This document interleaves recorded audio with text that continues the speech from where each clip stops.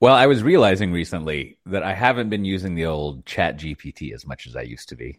And I was thinking, is something wrong with me, or have I just have I just reached the other side of the hill of excitement? I think I think it might be the second. I've just sort of maxed out the wonderment of it. Like, I was trying to put together some have it help me write some stuff, and I was realizing it would just be faster if I wrote it myself rather than having it do something for me. And it no longer, my favorite use case was to have it go fetch a web page and summarize it. It stopped doing that a long time ago. They even turned off their. I love this explanation. This is like so like, whatever internet. I heard they were doing some content with Bing and a plugin to fetch web pages, but they turned it off recently because it might give you the full contents of a web page that was behind a paywall. And it's like, isn't that what we're doing here? That's the internet, right? Is that what I want? Yeah.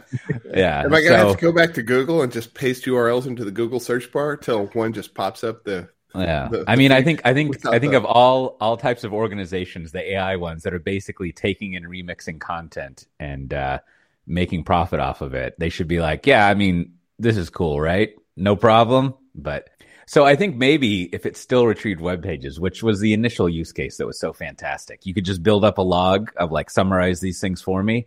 Oh, it was great, but it doesn't do that any longer. And I even tried to set up some sort of iOS shortcut where like you get the article version of the web page you're looking at, and you copy it to the clipboard.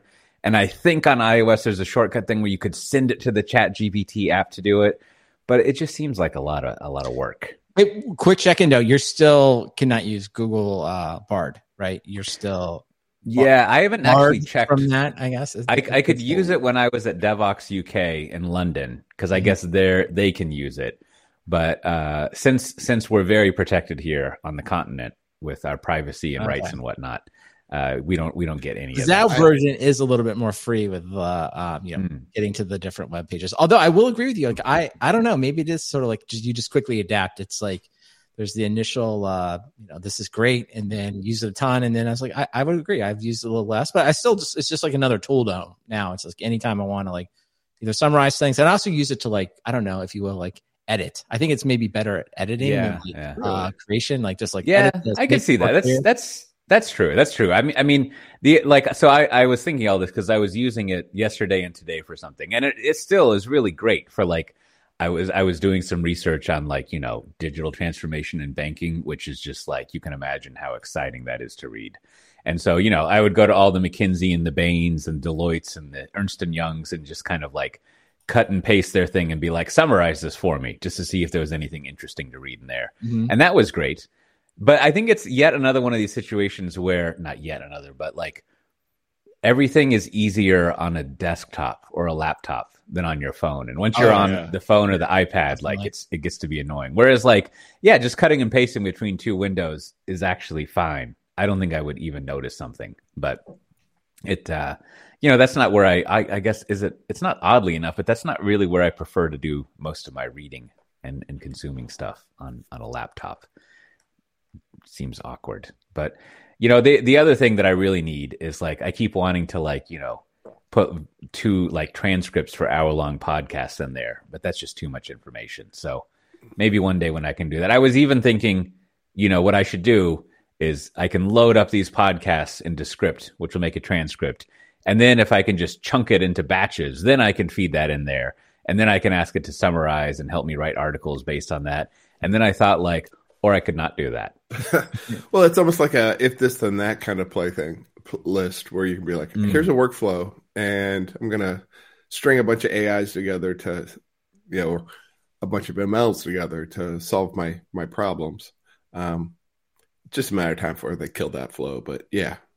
I do think the whole thing will be a lot better when like I think everyone's implementing the Copilot, AI for every application. So like, whether it's Overcast or some other podcast player, like imagine just having a little button. You just like on the episode, you just say, summarize this in one paragraph. Like then you would use it. Or the same thing, like if it's in Word or in your email system, it's like respond with this, right?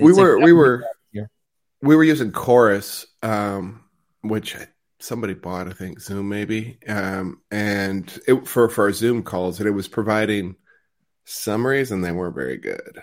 And then we've switched to Gong for the same functionality for transcripts, and I haven't looked for it, but I haven't seen like an AI interface to it yet. But the transcripts are cool, so yeah. But I do think the whole thing, it's a broader question, is always like, there's so much a conversation about like safety and is it going to like end humanity? And it's like, when you use it, you feel like, no, I don't feel that way at all. Like, I don't even think this thing's like even close to ending. I mean, it's not to say something could happen, but it's just like the disparity between like what people want to talk about, like this is the end of the world, versus like actually doing stuff, just seems as huge as possible. Like, I always come back to that IRS use case. It's like, okay, like, has it figured out how to do all the back tax, process all, whatever, 50 million back tax returns and like spit it out and email everyone? Like, it seems like that's an, $80 billion problem. Like, I'm looking at, the IRS AI overmind with its human workers that just feed in right. But it's just taxes. like, it's just like one of the things, like, when's it going to be able to do that? I don't think anyone at the IRS is like, oh, we're done. Let's give back the $80 billion. It's like, but meanwhile, everyone's like, humanity's going to be threatened and we're all going to die. And it's like, well, I guess we're all going to die with a lot of unprocessed tax returns. That seems to be what's going to happen. I think and then I have two more thoughts there that I've been thinking of. One is, in an unrelated thing, I was realizing I should try to read actual 3-dimensional books. Because I haven't found any books that I'm interested in reading, and I've got not all, but I think there's something different about reading a book like that to see if it fixes my brain. And what you discover if you haven't read 3-dimensional books in a while is you can't tap on it and like look something up and like see what it is. You keep your phone next to you, and then you end up getting distracted by your phone. Exactly. And this one, I forget what listener in what year recommended it, but it's called Against Purity. And, it had a good promise. I don't really know where it's going in the first 2 chapters, but that's fine. But here's a good workflow. Like, it's very academic. Well, I don't know if it's very academic, but it's more academic than like, Reddit or whatever. And so like, you'll be reading something and it's using all these fancy academic words. But nowadays you can use a tool chain where you point your iPhone at it and select the text and copy that text and then go over to the ChatGPT app and be like, explain this to me. And that's actually really nice, right? And the point there being that, and I guess this does sound arrogant, but like, I feel like if you're an expert at something, it's not very helpful, right? Like, I spent a lot of time initially having it summarize articles that I wrote and being kind of like, that's actually not what's going on there, right? And because, that's what I worry about when you hand it something to summarize, it's going to lose track of like the subtleties that you're making. It's like, this looks totally like, 100 other articles on the subject that I've written. For example, if you go to the news stack and you're like, there is something in this article that's interesting, but I don't want to take the time to read it. And you ask it to summarize it, it's not interesting. Don't ask it to summarize it. Tell it to show you the novel ideas. That's a good. Yeah. So there's that. But then the other thing I was thinking is like, I was reading. I think he's a professor, and he's ongoing been writing about like actually using, AI stuff in the classroom, like assigning his students to do it rather than being fearful of it. And he was having he called it the oncoming AI apocalypse in the fall, or I don't think he used words like that, but he had a good point that like, all right, school's out for summer, la la la. And when people come back, this is going to be a real thing that everyone is going to have to deal with in school. And he went on to talk, and I was thinking like, oh yeah, I should figure out. Kim and I did the calculations. I think our kids have 6 weeks off for summer, which is crazy. Yeah. But like, we should come up with like a curriculum of like, here's how. Let's learn how to use AI for school in a good way. But I don't really know. But how much time I have to spend on that. Students are going to be kept out of the loop. That's right. Oh yeah. There actually was. I think this is coming up in next fall. But there's in the Netherlands. I think this is final. I don't remember reading the article that closely. I hadn't had too much coffee, but I think there's like a ban on cell phones and also watches, any digital device in the classroom for students. Because as you know, the calculator and the abacus destroyed society. Once you read a tool that helps you do something and really what happened with the calculator is once people figured out you could turn it upside down and spell boobs, civilization ended. Man, like it was a big distraction. They got the intellectual and the moral uproar there. Well, I will say though, one thing I do still love about ChatGPT, and maybe it's just my level of the programming I'm doing, is like it is phenomenal at like, you know, write a method. If you're trying to do a little programming, like a little Python project, a little like that's true. I think it's like, because what's great about it is like you can then take the code and then either compile it or run it, and you kind of see what happens, right? And then you either see the error and you can have it fix it, or you kind of learn. You're like, oh, it did this wrong, and then you learn it. You're like, oh, and that whole what do you use Overflow? You don't have to go to Stack Overflow anymore. That whole little cycle of like write the stub for me, or like write the logic, do it wrong, let me learn something or change something, or like change the requirement, rewrite it. That flow is awesome. I love it. I think I don't think there's any way to program ever again. This reminds me of my final fear around this is like, you remember back in school, maybe this never happened to you too, but like there were lots of clever teachers and well, there were some, and you would say like, this is boring, and they would say, this is not boring, you're boring, right? Like, you know, like that kind of attitude. And maybe the problem is that ChatGPT is actually pretty awesome and not boring. It's just I've become boring. I haven't come up with, if I can't come up with a way to be excited about it, I'm not working on enough content. I need to get some data and have it output some SVGs that I can paste into PowerPoint for a cool chart or something like that. So we'll see. But I think if any listener, anyone knows like an interesting curriculum for a 13 and a 9-year-old, I think the 3.5-year-old's too young, but it would be fun to like, you know, be like, here's a way that you can use ChatGPT to help you out with your school stuff that isn't cheating.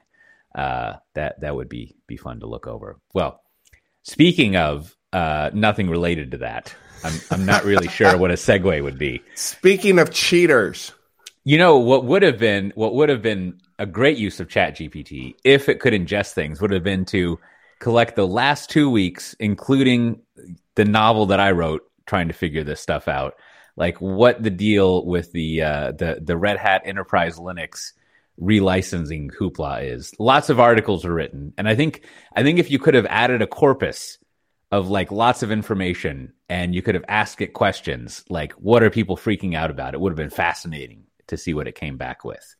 And I'm not going to waste our time by verifying my understanding. You don't want to recap the 70 post chat that we had. Yeah, Matt Ray and I had almost 100 messages back and forth that weren't just smiles and thumbs, trying to sort through this. And I think smiles and thumbs. I think we can come at it from a more like, I think there's like a million articles to summarize it, and I think the short answer is that like we all get it. Rails source code is not going to be easily available to people. That's all you got to know. And if you will, repackaging. I'm gonna try to choose my words that are not loaded because there's a lot of stuff in there. But I think the more meta conversation is this. Like, I just think it is around, I guess, this idea of just sort of like, it's sort of like renegotiating the value chain of what's going on. I think that's just kind of what's happened here. It's sort of like at a highest level, I just think it sort of comes down to like, what is Red Hat's business? Red Hat's business is about selling support and long-term support to customers that want to run certain versions of Linux. So what do? Is they essentially, take the patches, if you will, integrate them into the downstream.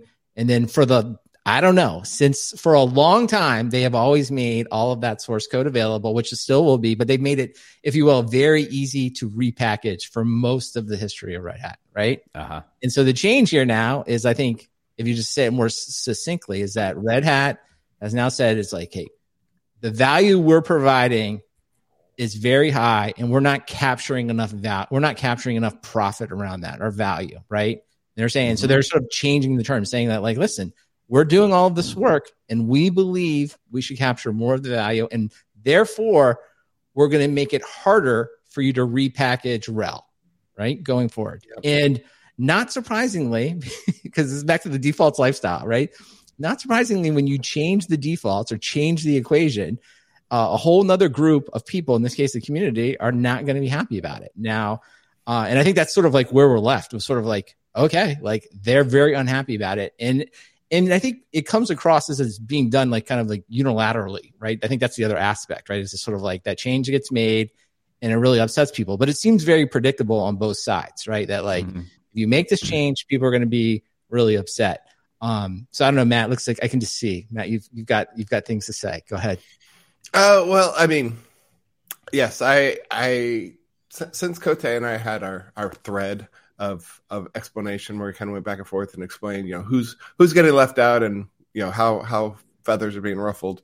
I've been reading some of Red Hat's own documentation about CentOS Stream, and they're really dismissive of their own product. It's weird. When you use words like undifferentiated security patches, it doesn't leave the warm feeling like this is something you would ever want to use. So they're even with the product that they're like, oh, this is the replacement for what you used to do. You're our testing grounds. They're like, that testing grounds, it's not safe. Anything could happen there. We could break it at any second. Why would you ever use that by RHEL? And it's like, you're not leaving that community of users and testers who are like, I need a RHEL image to do my work, and I don't want to go through your hoops. I'll just use CentOS and know it's okay. They don't leave us feeling good about this at all. But maybe that's Red Hat's intention, is they don't want anyone to feel good except for themselves.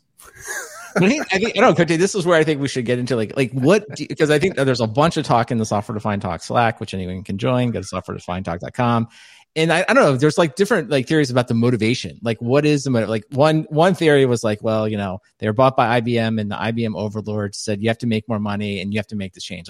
I really don't believe that. I'm I don't know, having spent some time at IBM and others, I don't think the IBM executives are engaged at this level. Sure, I'm sure they told Red Hat we would like you to make this amount of money, but beyond that, I think it's inside Red Hat is deciding to do this. But ultimately, there has to be some motivation. Is the motivation that they believe that, I don't know, do you believe that the motivation was driven by them believing that this will drive more revenue? Is that their motivation? Well, I don't know enough about the revenue on the table, so to speak. I didn't go look up market shares and stuff like that. But yeah, I mean, I'm not to avoid answering your question, but I think there's almost, I don't know, maybe someone retired or something, but there's almost I think maybe we're in this the into free era where all this free stuff we're used to, people just aren't up with that nonsense anymore. And I think I say it that way because maybe the position is I don't know, in moves like this, it's either you do something like this, either because, you want to make more money, right? And even that phrase, you want to make more money, is too pejorative. It's you want to run a business is why you do it. Mm-hmm. Or there's usually some sort of irrational emotional grudge going on, right? All of a sudden you're going to end up with, a cage match with someone, some stupid shit like that, right? And so I don't know. It doesn't seem like there's weird emotional grudge stuff going on. Some of the writing is we don't think people are contributing. And, our friend of the podcast, Adam Jacobs, had a good rephrasing of it that was just we want people to contribute. I'm bastardizing, as they say, his summary there. But I kind of think, I don't know Red Hat people at all, but I almost feel they wouldn't care, right? They haven't cared all these decades, right? Or all these years. And, I don't know IBM well enough, but what you and whoever else was saying, I think the IBM people probably also don't care as far as emotional grudge-wise. And so, it kind of goes back to, we got a business to run here. And, more money would be cool. And so, okay. To that point, so Mike McGrath, I think we should just take Mike McGrath is the person that wrote the blog post, right? And they're not going to take it at face value. That would be crazy. I think we should just say, and I think there is a twinge of emotion in his second blog post. I'm just going to read it. One thing that's in bold. This is not my emphasis added for once. I'm just going to read it, but this is literally something in bold. He says, quote, simply rebuilding code without adding value or changing it in any way represents a real threat to open source companies everywhere. This is a real threat to open source and one that has the potential to revert open source back into a hobbyist and hackers only activity, end quote. And I'm that that feels like it has that's doing a lot of work, right? I was like, I don't really feel like this is a threat to open source. Like, and so this does bring up something I've only like idly thought about, unlike all my other serious, strenuous thinking, where there was even maybe only Matt Assay like referenced this, but like the obvious comparison is like AWS and Mongo and Elasticsearch and all that, where like the tables here are kind of reversed in those situations where it's like, instead of it being big, as people like to say, purple hat, haha, that's great colors. But like, instead of it being big old IBM and Red Hat, doing the thing now, you got the Mongos and the little people who are being like, not preyed on or whatever. And little old Oracle. Right. So while everyone is like, that's kind of weird to introduce this new type of licensing and whatever, it's sort of understandable that they, to the point of what you're saying, that if these smaller open source companies, if someone like AWS can just come in and clone their stuff, they can pretty easily gobble up their market.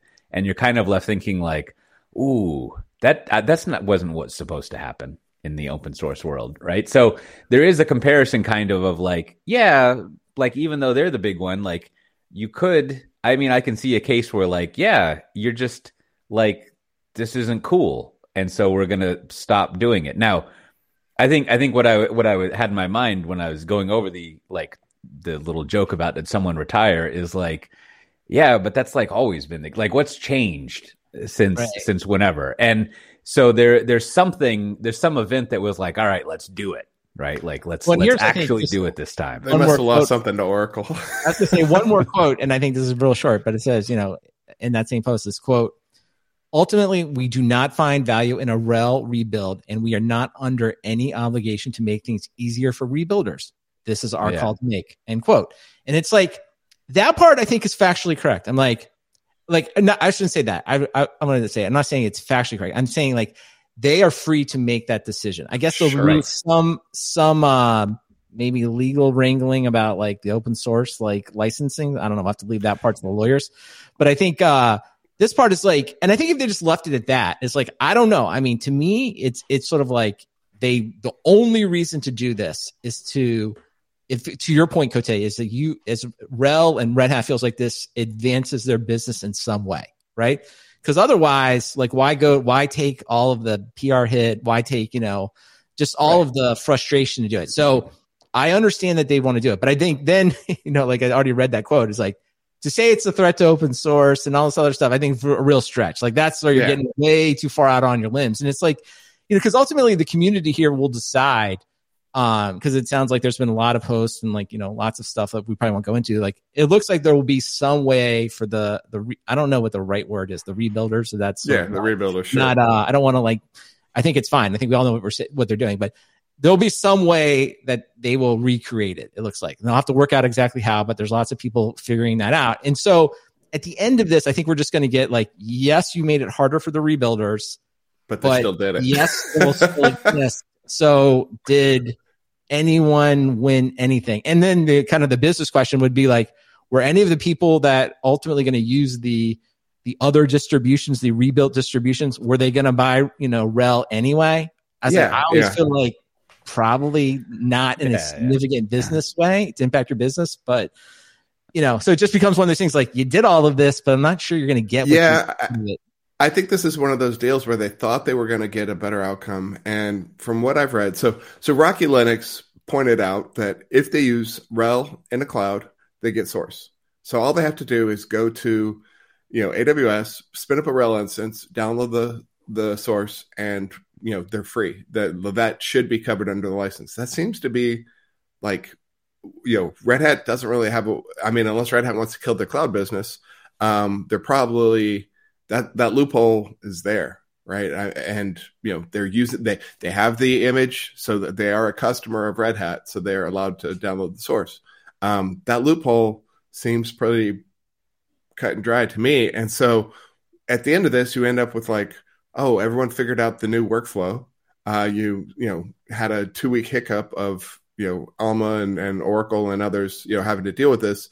And you just burned everyone who thought like, whatever you were doing with CentOS, we're over that. But now you have, people like Jeff Gerling who are like, I'm done. I'm not testing my code on RHEL anymore. I'm not, you have lots of people who are like, I'm not going to go out of my way to accommodate Red Hat anymore if they're going to do this. And I think, in exchange for bad will, they got nothing. Right. I think what you're getting at here is, I think ultimately the community response, right, is going to be the collective thing. And I think, Cote, you alluded to before, we were kind of like Reddit went through something similar, and it's sort of like, you just never know what you spawn. I think in this case, if you're at Red Hat, is sort of like, you just believe the status quo will prevail. It's like, this will flare up, there'll be some noise about it and it will go away. That's definitely possible. As we always talk about here, the default lifestyle, is very powerful. Now, having said that, because I can't help, and this is like kind of being a little bit older, I guess, it's like to think back of like Solaris and Sun, right? At the time, it's like very dismissive, kind of different situation, but very dismissive of Linux in general. It was sort of like a toy, a hobbyist thing. It's not for real applications and things like that. But over time, that community, right? I mean, even going back to like when I first saw Red Hat was like a book in a bookstore with a big DVD, CD in the back, right? It was just like, It's just such a different world, even thinking about it now. But you just never know when the seeds of, something new are planted. And so out of this, maybe there is some kind of like enterprise Linux, foundation or collective that people are like, no, like we're going to take this forward. We're going to find some way to have some standard, and we're going to have some way of like identifying which patches are backported, and these other distributions will begin to pick it up. So you just never know if like that gets kicked off, and sort of like all of this, right? This was the moment where it all happened. Whereas like, when, Scott McNeely and they didn't want to like release Solaris x86 and was open source for like a week, and then it wasn't. And then people were like, at the time, the Sun people, I mean, I worked there, I guess, to some degree, would say like, well, Solaris is like so much better than Linux. Like you would never trust anything to Linux, but it's like, time showed that like, I don't know, Linux got pretty good. So, time can show you, I don't know if it's Rocky Linux or any of the things you were just mentioning, Matt. It's like, the community can decide like, we don't need you anymore. Like, and it can move on pretty fast in a way that like really is surprising. So I don't know, like that's not going to affect next quarter's revenue. That's not going to affect next year's revenue, but like, I don't know, 5 years from now, it'll be interesting to see where RHEL is at relative to the overall marketplace of Linux. I think Red Hat has the distinct advantage that like SUSE and Canonical have never really been able to capitalize on any of this. Or at least it feels that way. Like they don't really, I mean, Canonical, clearly won the cloud market with their whole, offering Ubuntu images at no cost, or no like surcharge. Whereas Red Hat was always like the same price as Windows instances. So it was always a lot more. And, thus Canonical won a lot of the cloud workloads. But like, I haven't really seen enterprise traction. I haven't seen anybody except Oracle. You're kind of getting the status quo. Like I think you're just making the broader point. Yeah. It's very. It could status just quo remains, and people are continue to be distrustful and less happy with Red Hat. Absolutely, and I think we could just make the same argument. Like Twitter, there are plenty of alternatives now. Blue Sky, we've got an account there. Mastodon, we've got an account there. There's this new thing that's come out this week, Threads, and they're all like they're pretty comparable when you get over there with the features, but like no one, like when I say no one, I just mean like the vast majority of people have not moved. So you kind of get over there and it's just like a few people, right? You know what I mean? It's the vast majority of people aren't reading 600 posts a day. Yeah. And then, but it just seems like no matter what, then you're like, well, is this the moment? You're like, okay, now it's throttled down, right? And it's like, is this the moment? But like, you're right. Like no one. What the settling of the status quo means? There's no growth. There's no like changing of the guard. And so like nobody looking at Twitter is like, you know what? In a year, they're going to be bigger than today. Yeah, I know. I think that's true. There isn't any there. And I think same thing with Reddit. Like there seemed to be that massive, all the outages or not outages, the going dark kind of thing. But this week it seems, I don't use Reddit that much. I'm not a great like example, but it seems like things are back to normal. And there is an alternative to Reddit, which name just escapes me. But like, I don't, even the people that have the alternative are sort of like, we're not really ready for that yet. So I don't know. Is it get ready? It's kind of working. I don't know. It's sort of like status quo is kind of winning here.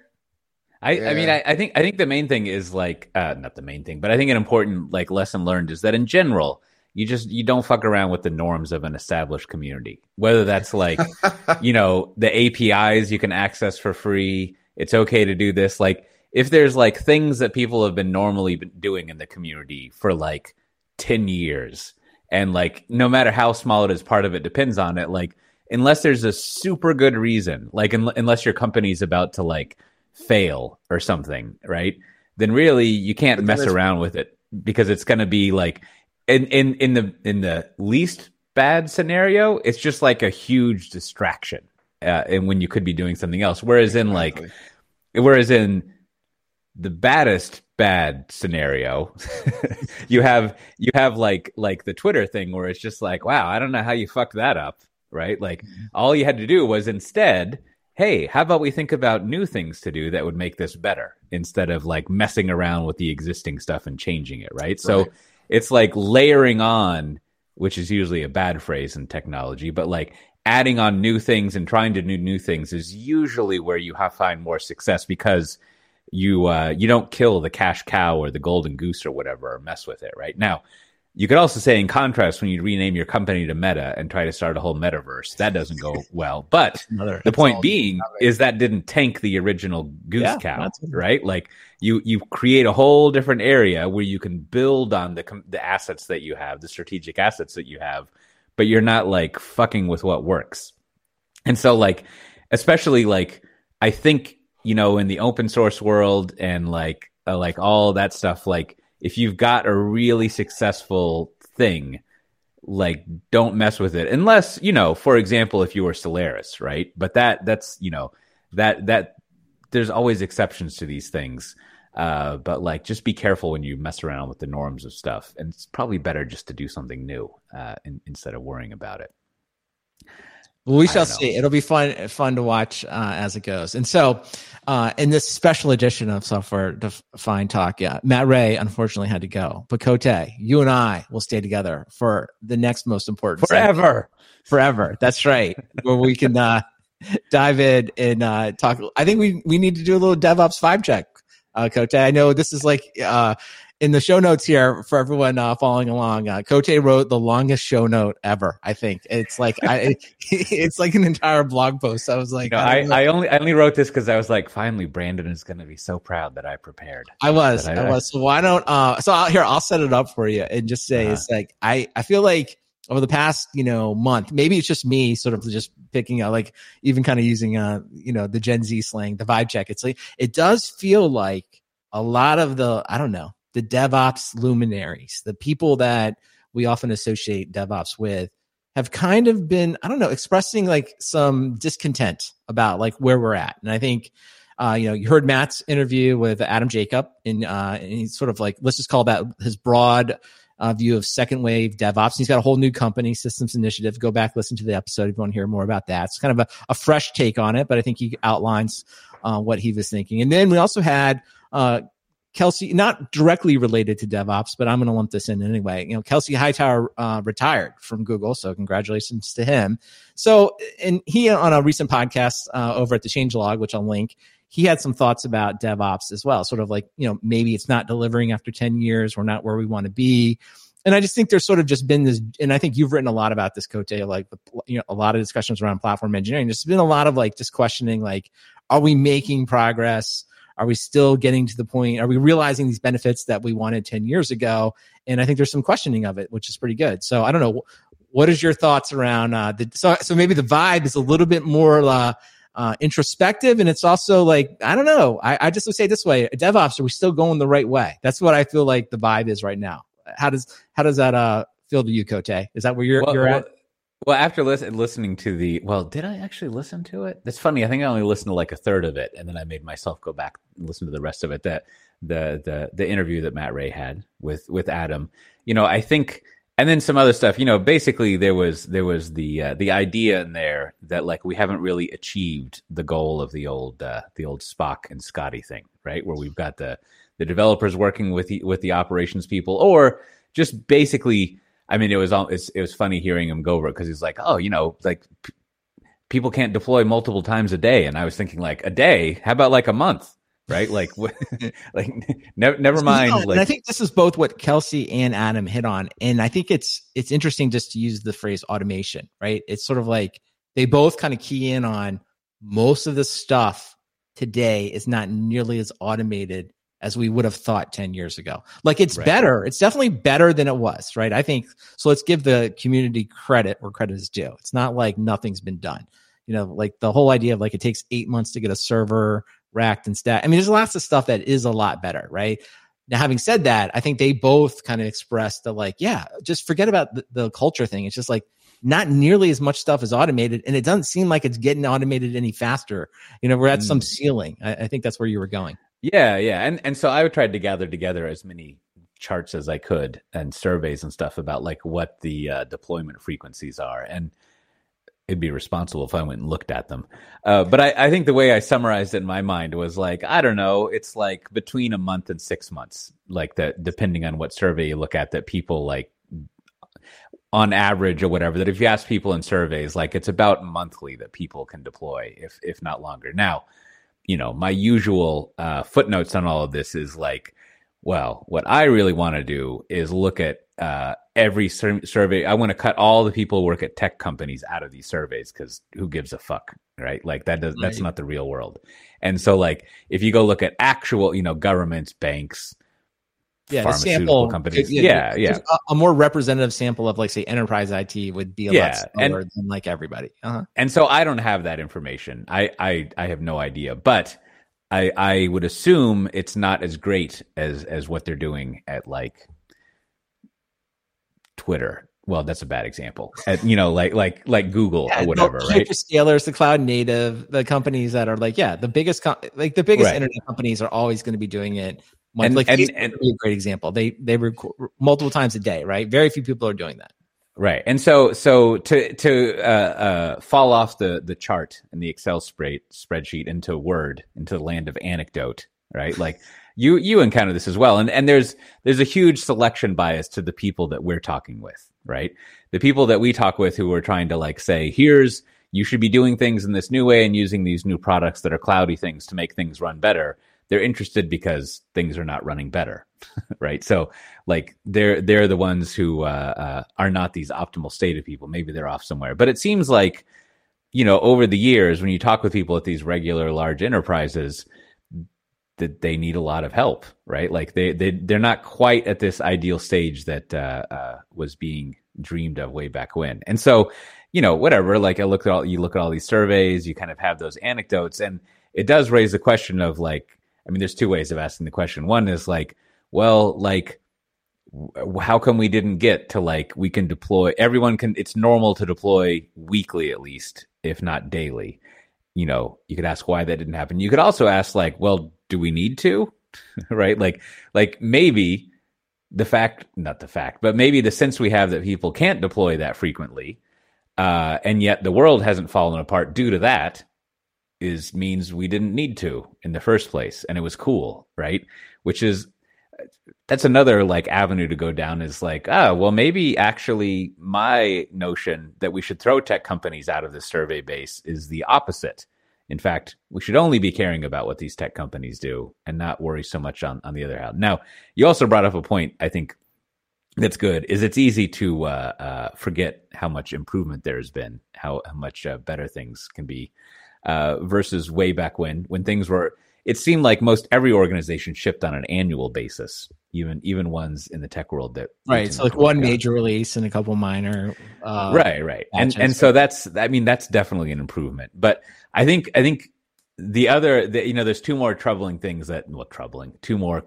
things that I talk about all the time, is like, one, there is like this disconcerting thing of like why platform engineering as a phrase exists versus just like calling it DevOps, right? Like now it would be a natural evolution of DevOps, especially if you go back and kind of like look at the original like thinking, to say that like everything that platform engineering is talking about is like the direction that DevOps it's kind of like its birthright to evolve into that, right? It'd almost be like if if like agile software development like took a nap for several years, and then all of a sudden someone came up and they were like, I've got this crazy new idea called fluid coding.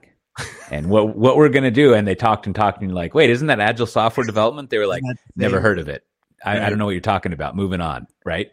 So like, obviously you would evolve the concepts, and like, you know, in the original DevOps world, the idea of an internal development portal, like that didn't catch on as a big thing. I mean, there was like, I think part of, I always forget, I want to call it clams instead of calms, but like, I think learning is in there, and you could imply from learning that you would have an internal developer portal. And then there's also, you know, you could kind of imply all this stuff out. And then of course you have Backstage now, right? People talk about that, right? That's another yeah. And people used to talk about information radiators, another concept from the agile world, that you would have dashboards to like list your project status. So, you know, that kind of thing. And IDP is like, would make sense in the DevOps world, but it wasn't there, you know, or it didn't end up there. It ended up in the platform engineering thing. So you look at that, and you're kind of like, how did this happen? Right? Like someone didn't have a strong hold on the ball, and someone else grabbed it and started running with it. And then here we are with platform engineering, right?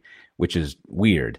And so like, that's something strange in the DevOps world.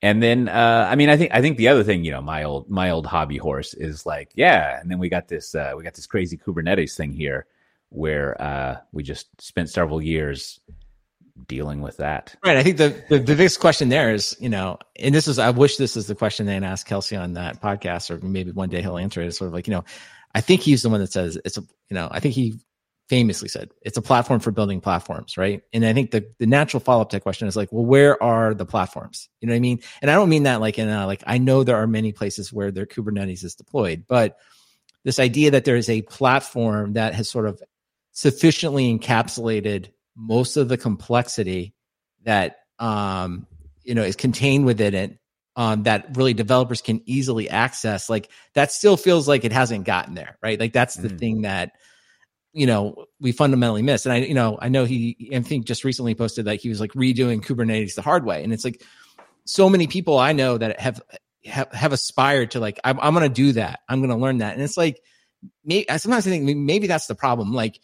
In college, like you take a compilers class because you kind of think it's intellectually interesting, and maybe it's kind of useful to know what's going on.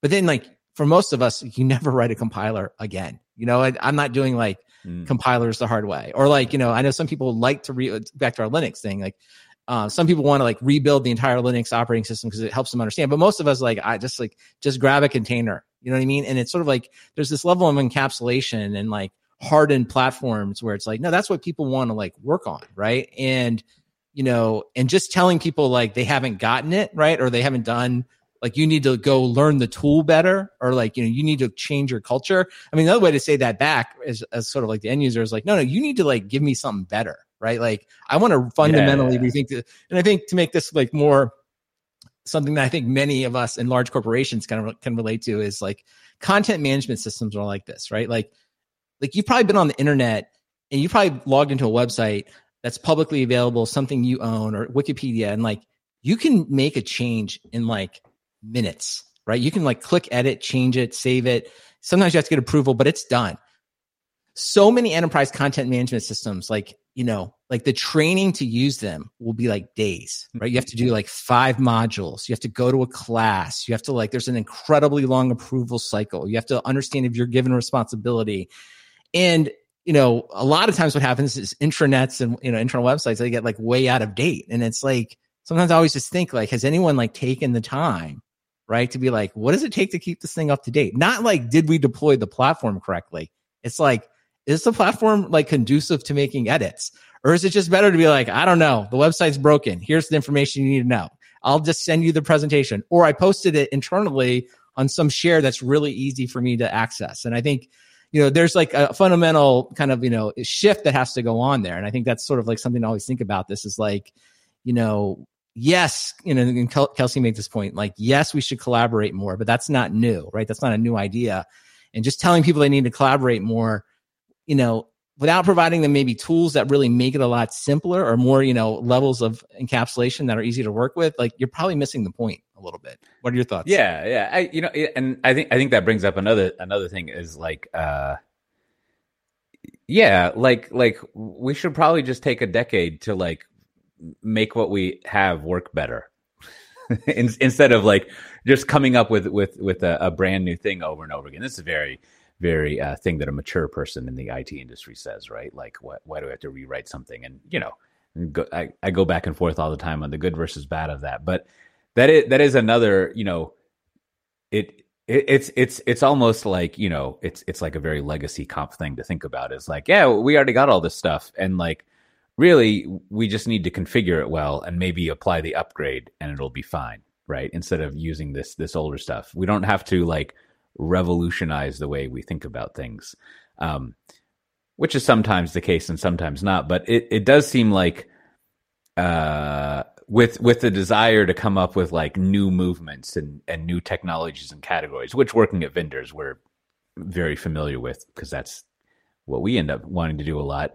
Like you kind of just lose sight of like, yeah, or like, let's just make this run better. Right. And then that means that you have the whole analyst community and the whole thought leadership community and the whole vendor community, and by that, I mean cloud people as well, like trying to come up with like a new revolutionary thing. And I think like one of the things that, I don't know, you can't really talk about DevOps as some like one single thing, but there is very much so the notion has been built up that like it's the culture that matters and the way that people work and the processes. And at some point, I think now like it's probably worth thinking about, well, what if you can't change the organization or the culture, right? Which probably yourself, but I've definitely encountered over the past, I don't know, 8, 10, 15 years. Like it's kind of been the same, like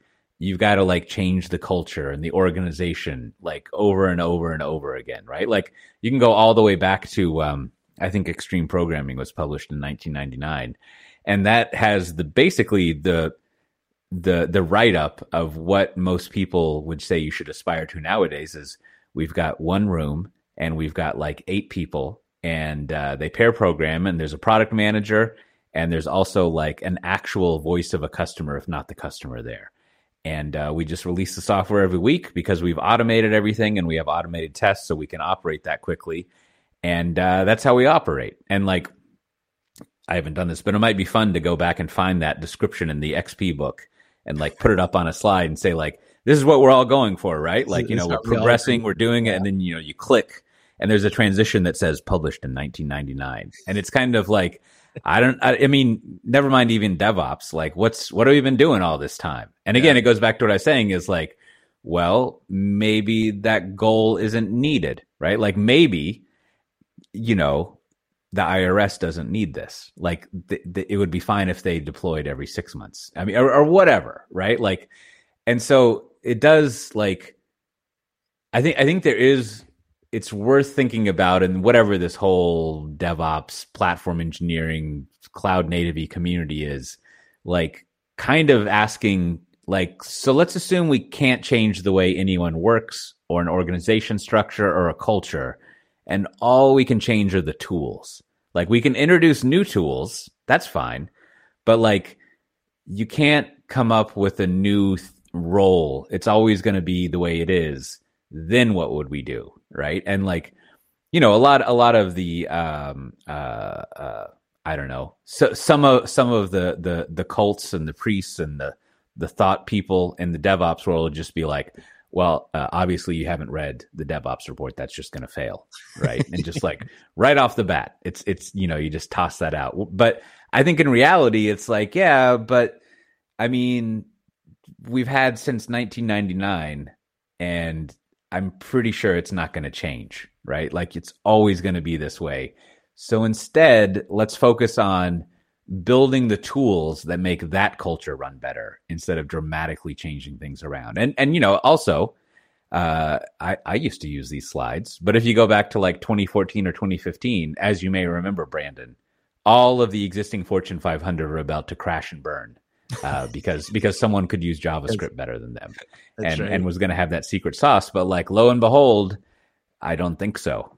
right? Yeah. Like especially in the bigger, giganticer, if that's a word, industries like, you know, the finance world. Like finance companies have imploded, but it had nothing to do with software. It was just like it was their own industry and problems that they had. Not that, like, you know, there was Robinhood and Revolt and all these things. JavaScript like, didn't invent mortgage-backed securities. Right. And it's not that those big those big banks and insurance companies, it's not that they did nothing, but they in fact proved that their culture was resilient enough to respond and survive to these existential threats that were out there, right?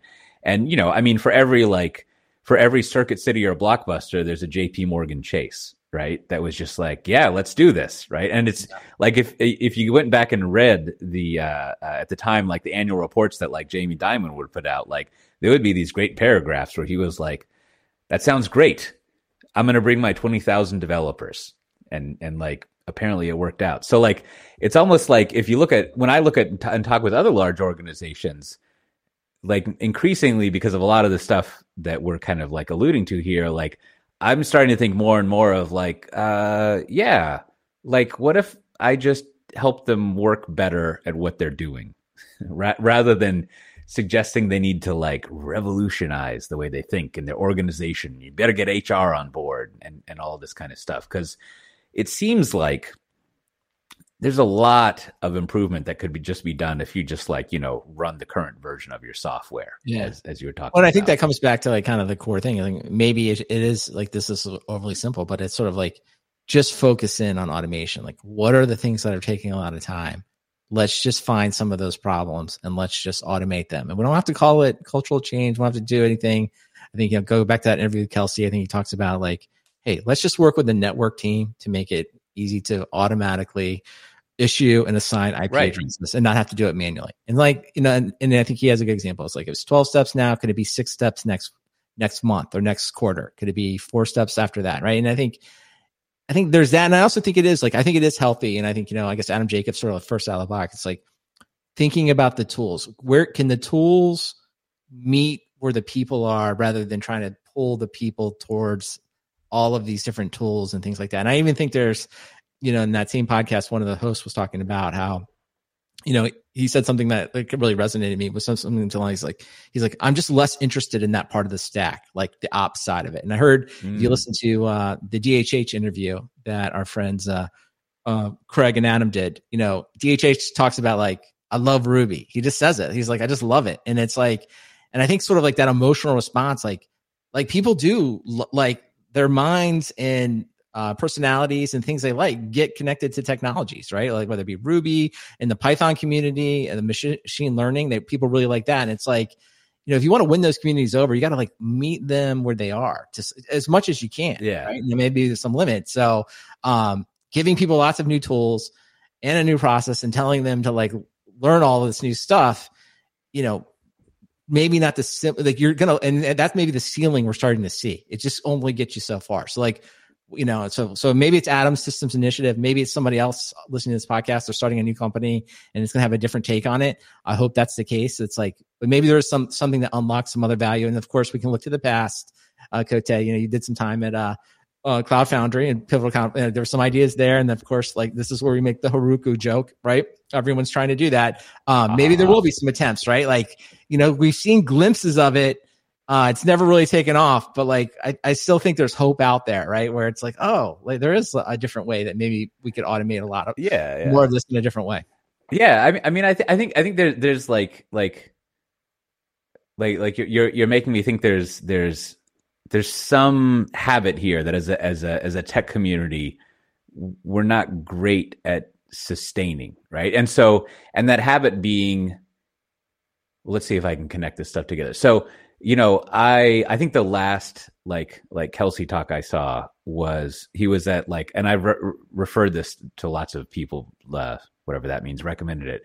He was at like Strange Loop and, you know, he's a great presenter. And he was just like, I heard about this secure software supply chains and there's this thing called Salsa that helps you do it. And so like, I went to read that and I mean, this is his kind of style of presentation. So he's like, so let's do it. Right. Like I've got my code here because I like to do that. And I'm just going to go through and like if I wanted to start making a secure software supply chain, which we've all heard about, like, here's a thing that tells me how to do it, right? And like, what's great about that presentation is, other than it being entertaining, is the demystifying a big, weird, you could almost say like marketing concept. Marketing's the wrong word, but it's like it's an abstract concept, right? Mm-hmm. Yep. Whereas when he walks through it, it's like, yeah, you go to this web page. There's 4, I think I'm going to get it wrong. There's 4 or 5 levels. The first level is you should have a README file and you're done. So I'm going to add a README file. I'm salsa level 1, right? I mean, like, it's a little more complicated than that, but like, in contrast to a lot of the stuff that we consume, and even, and this is the connection I want to make, in contrast to the high level, hard to put into practice, like culture stuff that you'll encounter in the DevOps world and other places, like, it's basically just saying like, yeah, there's actual stuff you type and do that gets you a secure software supply chain. Now, you know, to illustrate the abstractness and complexity, there can be all sorts of other stuff to secure software supply chains, right?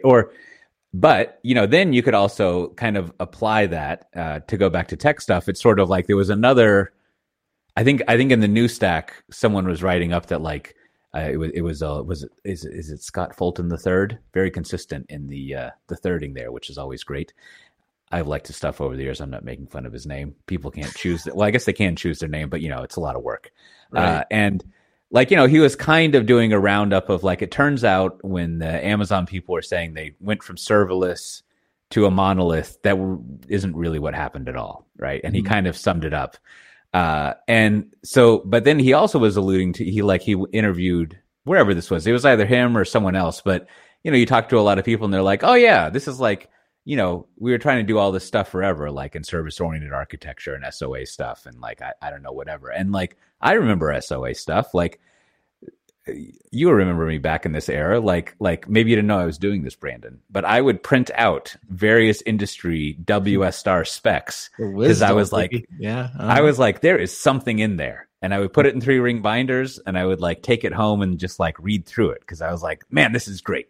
We're like standardizing, as someone noted, like a lot of what SOA turned into was standardizing the data representation in various industries. So I remember reading ones of like, if I'm going to exchange a PO in a supply chain, this is how I'm going to format it, right? And like, but the underlying technology was fine and it was pretty simple. And so like, what would have been cool there would have been to be like, whoa, this is way too complicated.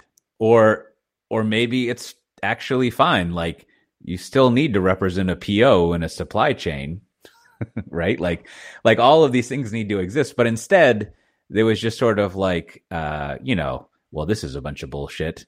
Let's instead just like send stuff over like HTTP based on this REST research report that or paper that I read. And then you go delve into that and you're like, oh, I don't think this REST guy wants you to do that with his idea. Like he's not into that kind of stuff. So anyways, the point being that like you can also like kind of put up service-oriented architectures and microservice stuff and be like, what's all this microservice stuff we were doing? That seemed to really complexify something that was simple. And, you know, you can imagine another demo where it's like, all right, we're going to implement a microservice.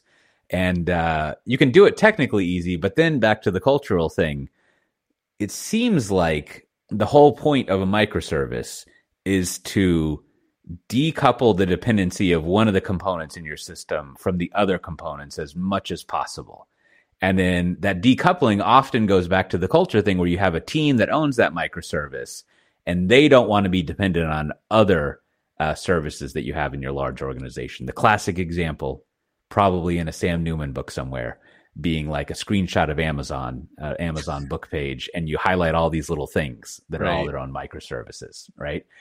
And then like, you know, there's a tell that happens in these technologies, and it's happened in the microservices world and the Kubernetes world, where even comically in retrospect, at the time it seemed wise and smart, but you know, maybe it was a 2015 or 2016 like Martin Fowler thing that was all about microservices, and it was like, you have to be this high to ride the ride. It was a picture that I saw in lots of presentations, and it was like, you know, or, you know, in retrospect, the thinking is like, if your cool new tool that's going to be so great is really complicated and hard to use, maybe you should go back to the lab, right? Like, because I don't think you're actually like helping, right? Like, instead, you could just like make whatever we're currently doing work better.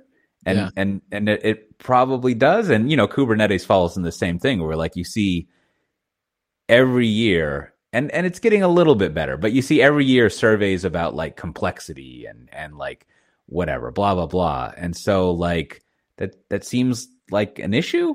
Like maybe we should not do that or try to, it's a little too late now. But anyhow, I think that's the thing going back to DevOps stuff is if you look at, like we were talking about a podcast that disputes books and before we were recording, and one of the common things they do in that podcast is they'll point out that when you read these like airport books or the like the Atomic Habits book, like oftentimes you read it and you're left thinking like, okay, what do I do now? Right? Like what do I actually do to put these practices into place? And that's where a lot like any sort of like process or culture, like body of thought, like really starts to struggle at that point. Like, how do I, if I have the Westerum thing like tattooed on my coworker's forehead, because it doesn't make sense to tattoo it on your own forehead, but I have it tattooed up there, like, what are the tactics that I do to like move myself to the one that isn't a pejorative column, right? Like, how do I get over there? And more importantly, how do I get my 20,000 developers over there? Like, what's the actual plan for moving there? And like, that stuff often is hard to get a hold of. And instead, I'll have to stop myself mildly ranting here soon. But like, another thing and again, it's not only just one of these things, but one of the things that I've built up over the years that I'm very cautious of is detecting.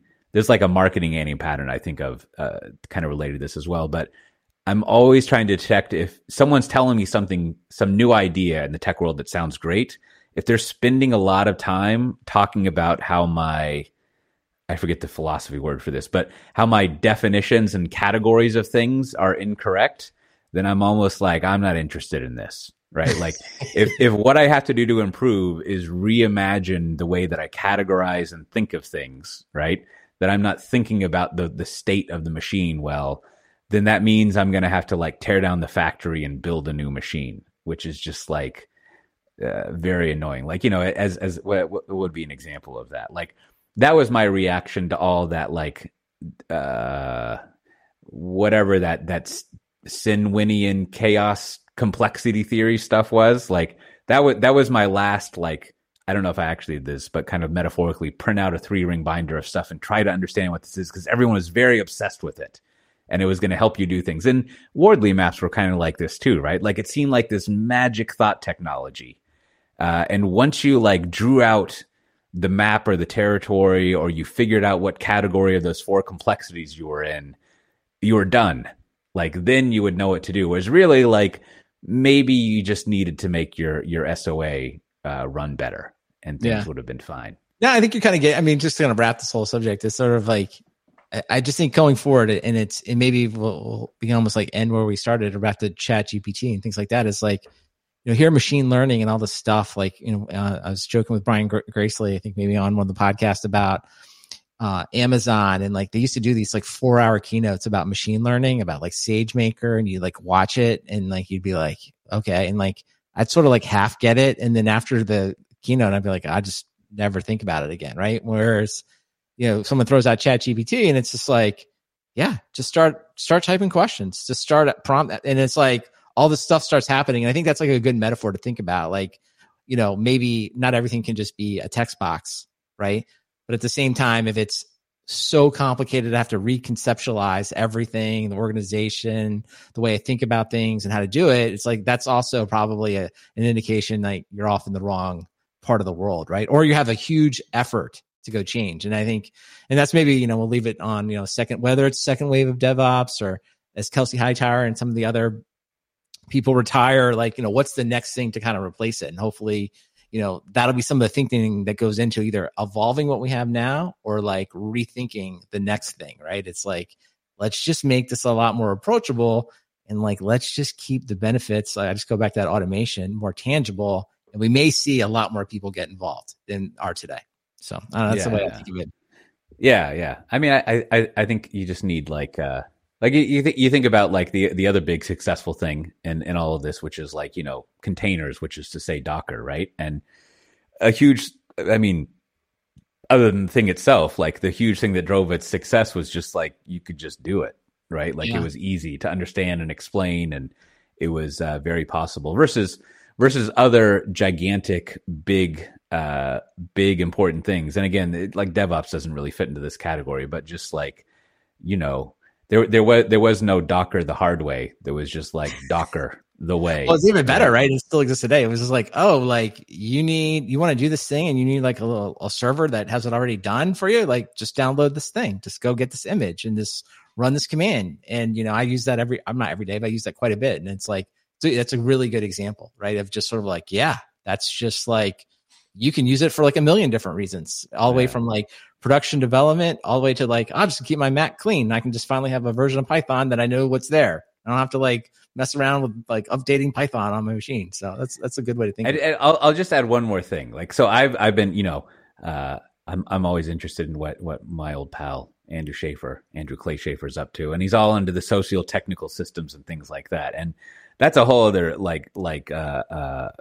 exciting trough of all sorts of complex stuff, depending on what you try to read there. But as I've been reading through it, like the thing that I've also realized is, like, I think I've mentioned this before, but there's when you explore the history of social technical systems, like it starts, I don't know, in the 50s or something. And it's basically the study of how humans and technologies are used with each other and interact with each other. I don't know if they would put it this way, but in my mind, to become one system, basically, right? And then you add in like policy and norms and stuff, and you basically, like, if you think about that as a system and all the parts interact and have an equals the wrong word, they have an effect on each other, right? So which is, I think, a lot different than like, tools aren't important, culture is important. It's saying all of these things are important. But what I find interesting there is that, like, or what happened in mine that was interesting there is I was reading all these things that are about, like, coal miners and manufacturers. And I kept waiting to be like, yeah, but software and computers are different. And like the way we do stuff is different. Then I realized, like, well, yeah. And then also, if you think about all the lean manufacturing stuff, like a factory is kind of the worst metaphor for software, because it warps the way you think about software to be this repeatable process that's highly automatable instead of like the weird nature that software is. But anyways, it did make me realize that, like, when you get to the culture and the person side of stuff, like, there's not really that anything unique about the way software is done. So in the same way that, like, you could see that these self-organizing coal miners in somewhere in England or whatever in the 50s, they actually operated better because they could determine you just told them what you wanted done, and they would do it with the tools that they had. And that had great results. In the same way that, like, in lean manufacturing, like, whoever is closest to actually making the product or doing the thing that runs the business, they're the best position to make decisions about how to do it versus someone else.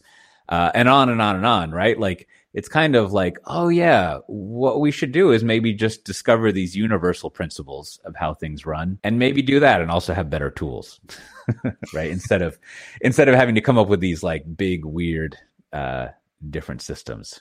I don't know, but there's something interesting scurrying around there. People should just get better at doing tools. Speaking of, as one last thing to reference, I think there's an interesting, I forget if this is a coda or a footnote, but the Stack Overflow developer survey came out. And if you look at it, and if you, as I'm sure everyone here does, if they follow my alma mater of RedMonk, basically, if you look at the top programming language this year in the Stack Overflow developer survey, and you throw out SQL, not a programming language, you can send email to imnotgonnareadit.com, and Bash and scripting, also not a programming language. And then, as much as I hate to admit it, HTML and CSS, where I figure, like, I did a lot there, not a programming language. And then if you combine, this is a lot of if, what you're left with is JavaScript, TypeScript, Python, and Java. And I didn't know what TypeScript was, and I went and read it, and it was a superset of JavaScript. So I'm just going to call that JavaScript, whatever. Yeah, I mean, I don't think much has changed over the past 15 years. In summary. And so like you have you've got these same like tools sticking there. And I was thinking about, we've got our Spring One conference coming up, and like Spring's been around for 20 years. It seems fine, right? Like, so you have these other technologies that like just keep getting incrementally improved and stabilized and worked on. And meanwhile, all these other programming, TypeScript can be an exception here, but these things that like are like revolutionizing the way things are working, they don't always like bubble up too much. But you've got these good things, which I think, and I think the reason that they're up there is because, again, they keep evolving and things keep being added to them, and they keep getting better and better instead of just add on there, and like people want to use them, right? I mean, that's the biggest thing. Like that's the people are drawn to those tools. So I mean, it is what it is at some point, right? Maybe you don't like that, but that's sort of where people want to be. Yeah. Well, speaking of things that people want to use, Brandon, if people wanted to get stickers, how could they get stickers? Well, first I want to thank Dennis for emailing in. And what he did was he sent his postal address to stickers@softwaredefinedtalk.com. And I sent him a sticker in the UK. But if you want a sticker, just send your postal address and I will send you one anywhere in the world. Also, we had a bunch of stuff. It's been a couple of weeks since we recorded, so I wanted to throw out a few other things from the crowd, if you will. First, big thanks to Craig and Adam for interviewing DHH. So hopefully people enjoyed that episode. If you want to stay up to date on what they're doing, you should subscribe to Craig Box's newsletter. It's let's see, what is it called here? It's called Let's Get to the News. It's on Substack, so I'll have a link there. They're always up to something interesting, so check them out. Also, wanted to recognize Doug. Doug actually wrote up a blog post. We talked a few weeks ago, Cote, about getting access to data and databases and how hard that can be. So he wrote a blog post called "When You Don't Have a Seat at the Table." So it's good. So if you want to get a shout out, like take something we've talked about and write a blog post. Almost, we love that, right? Like, so everyone should check that one out. Of course, I was recently on the Cloudcast. So if you haven't heard enough of me talking this week, go listen to the Cloudcast. It was a fun episode. It's the mid-year review episode. Myself and Brian, I think we had plenty of hot takes. And then finally, just sort of a community media recommendation here. I've already recommended this, but I just wanted to pile on and just say, so people in the TV channel of the Software Defined Talk Slack, most people said they really enjoyed Silo. I loved Silo, of course, and I've read the books, which I've recommended on here at least multiple times. So if you're looking for something to check out, go to Apple TV and you can watch Silo. So always appreciate all the feedback from the community. It's always fun to hear what everyone's doing. So keep it coming. Well, there's several conferences coming up on August 8th. You can meet Matt Ray at the Kubernetes Community Day in Australia. I don't know what city it's in, just go somewhere in Australia and you can just kind of walk down the street and get to wherever. Just the country. All right. We'll have to find out. Yeah. It's probably somewhere. It might be smack dab in the middle. Who knows? And then, as I was alluding to earlier, August 21st to 24th is going to be Spring One and VMware Explore in Las Vegas. And I think, I'm not sure if the CFP for our European one is open still. I think that closed on the 24th, but whatever. And then I'll actually be, speaking of DevOps, I'll be at DevOps Days Des Moines in September 6th to 7th. They invited me to give a keynote there, which will be nice. And then there's, let's see, on October 6th, there'll be KCD Texas 2023. Their CFP is still open. That closes August 30th. And that should be nice. That's the kind of one I would probably go to if I was still back in Texas. And speaking of Texas, on January 29th to February 1st, there'll be that conference in Texas. It's like the fourth or so year, I think, that they're there, if I remember. And, if you're interested in more conferences and events, I don't actually list all of them that I do here. But if you go to my newsletter at newsletter.cote.com, you should subscribe to it because there's all sorts of great stuff there. I know because I write it. And therefore it's fantastic. But if you go to newsletter.cote.com and subscribe to it, I try to put every episode, like little things, conferences and stuff like that I'll be up to as well. Maybe not ones I won't be, but you can find more there as well. And with that, Brandon, what do you have to recommend this week? All right. This week, I think kind of continuing our conversation here about just what it takes to make changes. I'm just going to recommend you listen to one of these podcast episodes. One is by the people at Odd Lots, and one is by Ezra Klein. And they're both interviews with, I think it's called Jennifer Palika. I don't know that's exactly how to say it. But anyway, her background is she basically worked in the government and implementing technology in the government. And it's pretty, and she's written a book. So of course she was making the tour of the podcast to sell her book. But I think either one of these episodes, just pick one that you like or the interviewer you like. I thought it was really insightful. Just listening to her talk about what it takes to build software inside the government and the various incentives and the various stakeholders and why it's so difficult, if you will. Like we talk about it all the time on the show. Like, why is it take the IRS, for example, $80 billion and how hard it is to do that? And I think it's pretty eye-opening. So I bet you many of us work in maybe organizations that we think are challenged in some way, but listening to this is a little bit of therapy. Like, wow. Like you think you have it hard. Like I was like content management. You think it's hard to update the website at your company. Imagine updating the website at any of the United States governments. Not simple. So let alone updating the tax code as represented in business rules that spread across mainframes and it's web fascinating. logic. I mean, it's fascinating, and only an enterprise software person can enjoy. And also too, I'm just going to pile on here. There's so many things in your newsletter this week, Cote, that I really like, but one caught my eye, and it's this Tony Hayesh. I don't know how to say his name. Anyway, he was the CEO, fairly famous, of Zappos, and kind of sadly passed away, I don't know, a few years ago. But this is a pretty good article, like kind of like taking a fresh look at kind of like the way people evaluated him at the height of his success, and then kind of looking back at what happened. And it's not a happy story, I guess let me say that. It's not necessarily super uplifting, but I don't know. I think it's important to like go back and look at some of these things that we think about at the time. In fact, we were talking about specifically one of the podcasts. Maybe you should recommend that podcast, Cote, about like looking at airport books. I was even before the show talking about how I liked. I'll just say it on there. I like this show. I like the book Freakonomics, but now I've read all these criticisms and I heard this podcast and I feel bad about liking the book. So, but it's good though. I like when people kind of bring something fresh to it. Like I didn't get it on the first try and they show it. So, and I think this article does a really good job at maybe kind of, if you will, deconstructing some of the tech mogul myth that we kind of fall into traps with. So I don't know. It's holiday week here in the United States. So I give you plenty of content to listen to by the pool when you're tired of having drinks and swimming. You've got something to chew on. So check all of that stuff out. All the links are in the show notes.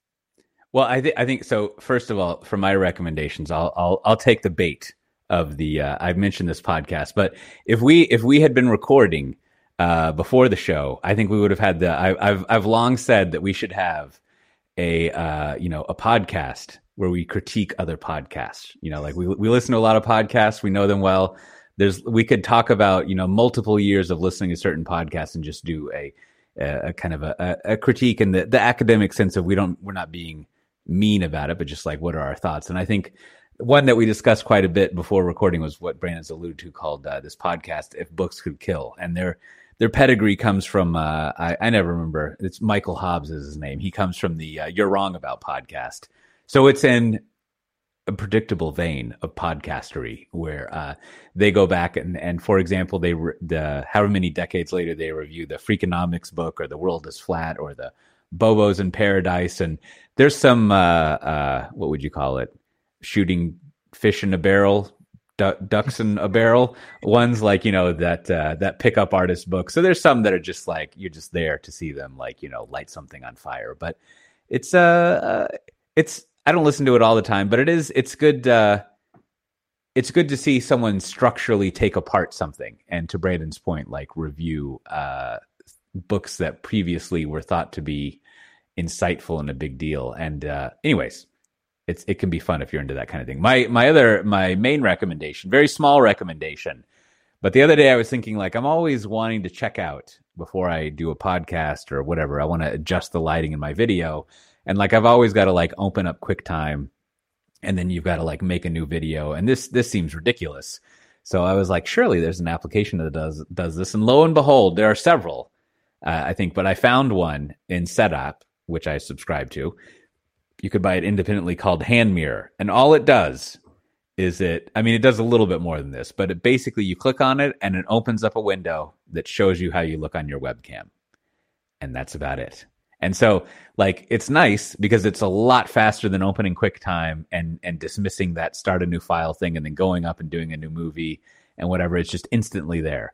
And, you don't have to start Zoom or look at anything, but it's good just to like, and you can do various types of settings so that you can do it differently. But really, it just shows you what your webcam is going to look like, which I think I needed that. So HandMirror, just search for that, the HandMirror app, or you could go to softwaredefinedtalk.com/422 and scroll down to the recommendations and click on the links. Brandon mentioned a lot of them. So you don't, hopefully if you were writing that down and Googling it, you weren't doing that, because you can just go to softwaredefinedtalk.com/422 and find links to things we talked about, a whole bunch of things we didn't talk about. And as always, there's also the Slack channel, which you can go to by going to that same URL, softwaredefinedtalk.com. And we have all sorts of discussions going on in the Slack channel, not only about stuff we talk about here, but just other things. Mostly it's tech stuff, but there's a thriving discussion there. So if you want some of that, go check it out. And with that, we'll see everyone next time. Bye-bye. Yes, Matt rolled a 1 on setting the alarm. The phone caught on fire. What was I going to talk about? Oh, who knows?